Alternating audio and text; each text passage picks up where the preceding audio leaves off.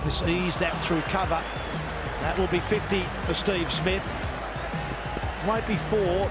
It's a nicely controlled innings. Started off quickly and now he's found his pace, and another 50 in Test match cricket. Welcome to the Unplayable podcast, brought to you by Qantas, the spirit of Australia, and we've just watched day one here at Lords. It's the second Ashes Test of 2023. Australia, well, they were up against it at the start, but have finished day one in a pretty good position. My name is Josh Shonafinger, and I'm joined, as always, by Louis Cameron. Louis, what did you make of the first day here at Lords? I mean, you're spot on. Australia would be really happy with finishing at 5 for 339 at the end of a day where they got sent in on a really green-looking wicket. And England, you would think, would be pretty disappointed that they've coughed up, nearly 350 runs in a day, having decided to bowl first. Having said that, Australia probably could be in an even better position if they hadn't thrown two almost needless wickets, you might say, there at the end to Joe Root. So, yeah, I mean, England would be buoyed by what they did later in the day, and the fact that they have such a good record chasing on English pitches, with their Bazball style, might mean that they're not too upset.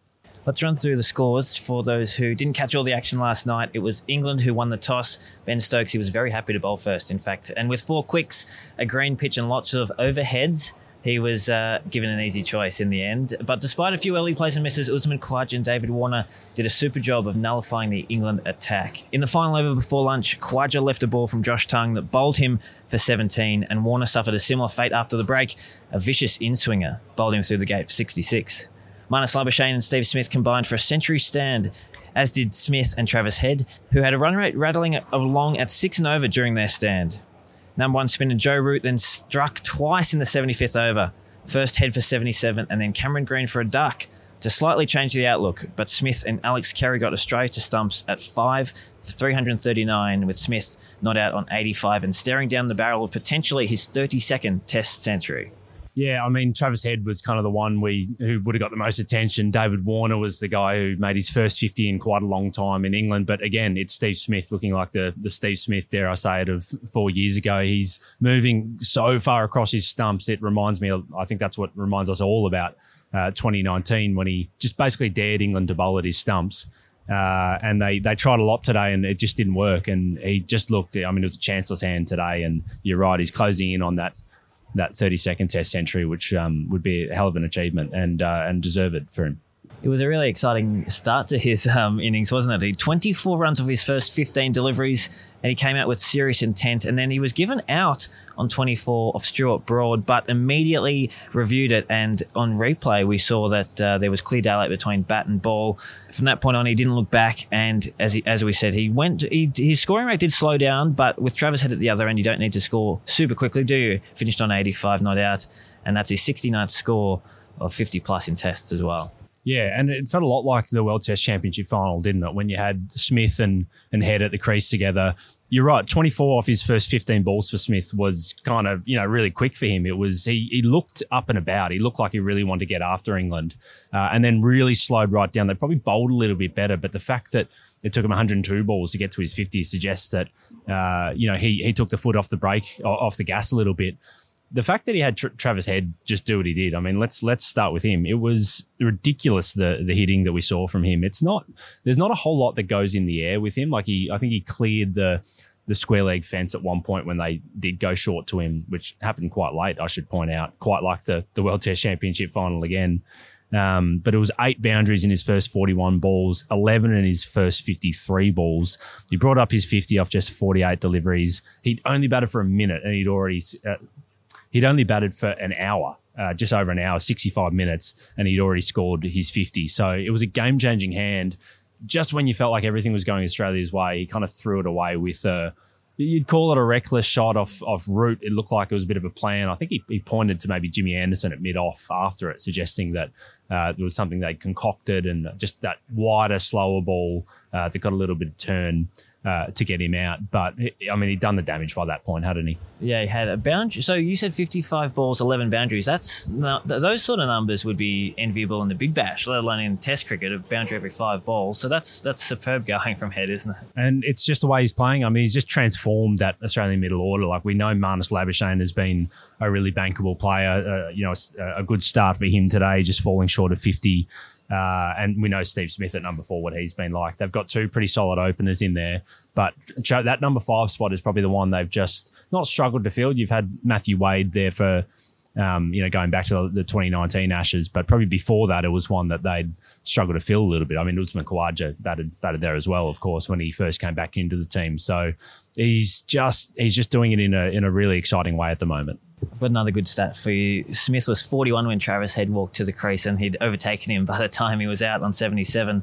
In that Smith-Head partnership, they went at 6 runs and over 118 in 20 overs. And their partnership, Smith and Head, so we know Smith and Marnus have a great combination or great record when they combine. They averaged 75 in the last year together. But Smith and Head, in their last 6 partnerships in Test cricket, they're averaging 120 together. So that's incredible combination from Australia's number 4 and number 5. Yeah, and I think it's fire and ice, like we were saying before. And I think Smith seems to really enjoy it. He kind of likes just going at his own tempo. And I think sometimes he feels the responsibility of maybe having to score a little bit quicker, which can occasionally, in the last couple of years can lead to his downfall. So he's almost the perfect partner for Smith in this iteration of Smith that we've got at the moment. Time for our moment of the day, brought to you by Qantas, the Spirit of Australia, official airline of the Australian cricket team and proudly representing Australia on the world stage, flying to more than 95 destinations around the globe. Lots of good moments for Australia today. Louis, what have you settled on for your moment of the day? I love when batters or spinners or wicket keepers, the people who aren't necessarily credited with being the angry people in the team, just show a little bit of aggro. And, you wouldn't have said it was aggro from Joe Root in this moment, but he just did show that little bit of aggression when he bowled a bouncer to Marnus Labuschagne, which is not expected when you got the keeper standing up. Johnny Bairstow seemed to take it pretty well, so I'm not sure if he'd worded him up. But on a serious note, I think if you told England at the start of the day that they'd get 2 wickets out of their part-time off-spinner when they win the toss, elect to bowl with 4 seamers in their attack, they would have been pretty happy. I mean, we talked about the wicket that he got to with Travis Head, slower and wider, and just taking a bit of turn outside off. The ball to Cameron Green then, 2 balls later, it was a little bit short. It wasn't particularly anything special. Just cramped Cameron Green up for room, and it was a strange shot for a guy who's just gotten to the crease. He hasn't really gotten going in this series yet. You can tell he's a nervous starter. He's always kind of jumping a little bit between deliveries and trying to get himself up and about. But to play that shot straight away was it just seemed a bit out of character for him. And yeah, it'd be interesting to see how he adapts into this series. The speed gun also registered that bouncer as 121 kilometres an hour. So I think Joe Root will be pretty happy with that. And he's also taken home the moment of the day, brought to you by Qantas. So England had 4 quick bowlers. We knew that a few days out from the match. What did you make of how that plan played out? Obviously, they won the toss. They got what they wanted. They sent Australia in. 4 quicks, though. Did it work? 5 quicks. When you have Ben Stokes in there, you never know exactly what you're going to get. I think I'm just having a look at the scorecard, just the 3 overs from him today, only the 8 overs from Joe Root. So they were 5 overs down on their over rate by the end of the day. So that's one concern from a World Test Championship final point of view. We know Australia have already missed the first iteration of the World Test Championship final because of a slow over rate. Both these teams were docked points after the first test. So that's not nothing. That's a consideration that they've got to have. It did feel like there was a bit of a lack of variety. I was kind of disappointed. Stuart Broad bowled some excellent balls. Ollie Robinson bowled some excellent balls. They also bowled a lot of really bad ones. And Josh Tongue, in the role that they are saying he's playing, they're kind of saying he's a like for Mark Wood, that they would have liked to have played Wood, but he's not quite fit enough to do it. So you kind of go, well, if he's going to go at 4.5 and over, nearly 5 and over, you kind of accept that if he's going to be a bit more attacking. But look at that scorecard and see Broad's gone at 4 and over, that Robinson's gone at 4 and over. I don't think that's really what England would have wanted. They talk about being really aggressive, but there weren't 4s being scored if they're bowling that were, because they had no cover. They were half volleys and long hops. So I reckon overall they'd be a little bit disappointed with how some of the senior guys did go today. Jimmy Anderson, I thought, was really impressive. He hasn't taken many wickets in this series, but maybe he's just lost a touch of zip than what he used to, which you could forgive him for. He's almost 41. But he doesn't miss his mark too often, and he doesn't leak too many runs. So, slightly disappointing, I reckon, for England. It's not the fact that they played 4 right arm seamers. That can work on a seaming wicket. It's more just the execution, I think. unlike last week at Edgbaston, we actually saw quite a bit of sideways movement today. And as you said, maybe the English bowlers were a little bit unlucky at times. But Josh Tongue, in that spell where he got Khawaja and then after the break he got Warner, he was getting the ball to swing, into the left-handers. What did you make of him? Is that the first time you've seen him Test cricket? It was, yeah. I mean, I saw a little bit in the Ireland game that he played earlier this month. Interesting, his first 2 tests that both come at Lords. I'm not sure how many people could say they've done that. I thought he was really impressive. I thought he was a pick of their bowlers today. I mean, the fact that he got Khawaja out was something that England couldn't do at Edgbaston, right? And then the over that he got, or the 2 balls that he bowled to Warner, the one immediately before the wicket, was this beautiful in-swinger from around the wicket that had a bit of a plan behind it. We'll throw to a grab from Josh Tongue in the press conference in a second, but he kind of got Warner's inside edge. It went to the boundary, very unlucky. But then the very next ball, he just pitched up a little bit further, got that in-swinger, and it was a bit of a plan to work with the Lord's slope. Let's hear what Josh Tongue had to say about it. I actually spoke to Robbo just before lunch, trying to use the slope a bit more because I was trying to wobble away from the bat, and he said, why don't you try and get the ball coming back into him? And obviously getting Khawaja just before lunch was crucial, and obviously I'm trying to do the same to David. Obviously, it was a very, very hard batter to bowl at. If you miss your length, you were going to get to the boundary. That's what I felt anyway. But to get that wicket was a very good time for the team. And so a lot of credit has to go to Australia's openers who got through that really tough opening spell after being sent in. Khawaja got through 70 balls. He only got 17 runs, but sort of did his job as an opener. And David Warner at the other end got 66 off 88 balls. He looked pretty sharp, to be honest, didn't he? We saw some signs in the World Test Championship final, then in the second innings at Edgbaston, but today he looked really sharp. You're right. And he still hasn't had the knockout innings. We saw the 40-odd in the World Test Championship final, the 36 in the first Ashes Test. But, I mean, this was a big moment for him, I suppose, in terms of that first half-century or passing 50 for the first time in 10 innings in England. I think he's only passed 50 now twice in his last 19 innings. The other time was the double century against South Africa. Yeah. So it's been a lean spell for Dave in between some...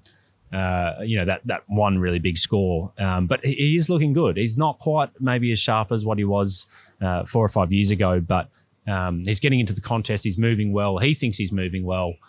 He looks more solid against Stuart Broad this time. He's got a real plan for his around the wicket angle and all the right arm seamers, targeting from around the wicket. We saw him get down on one knee very early on to Broad and play a sweep. He tried it against Ollie Robinson later as well. So clear sign that he's trying something just a little bit different to throw England off their game.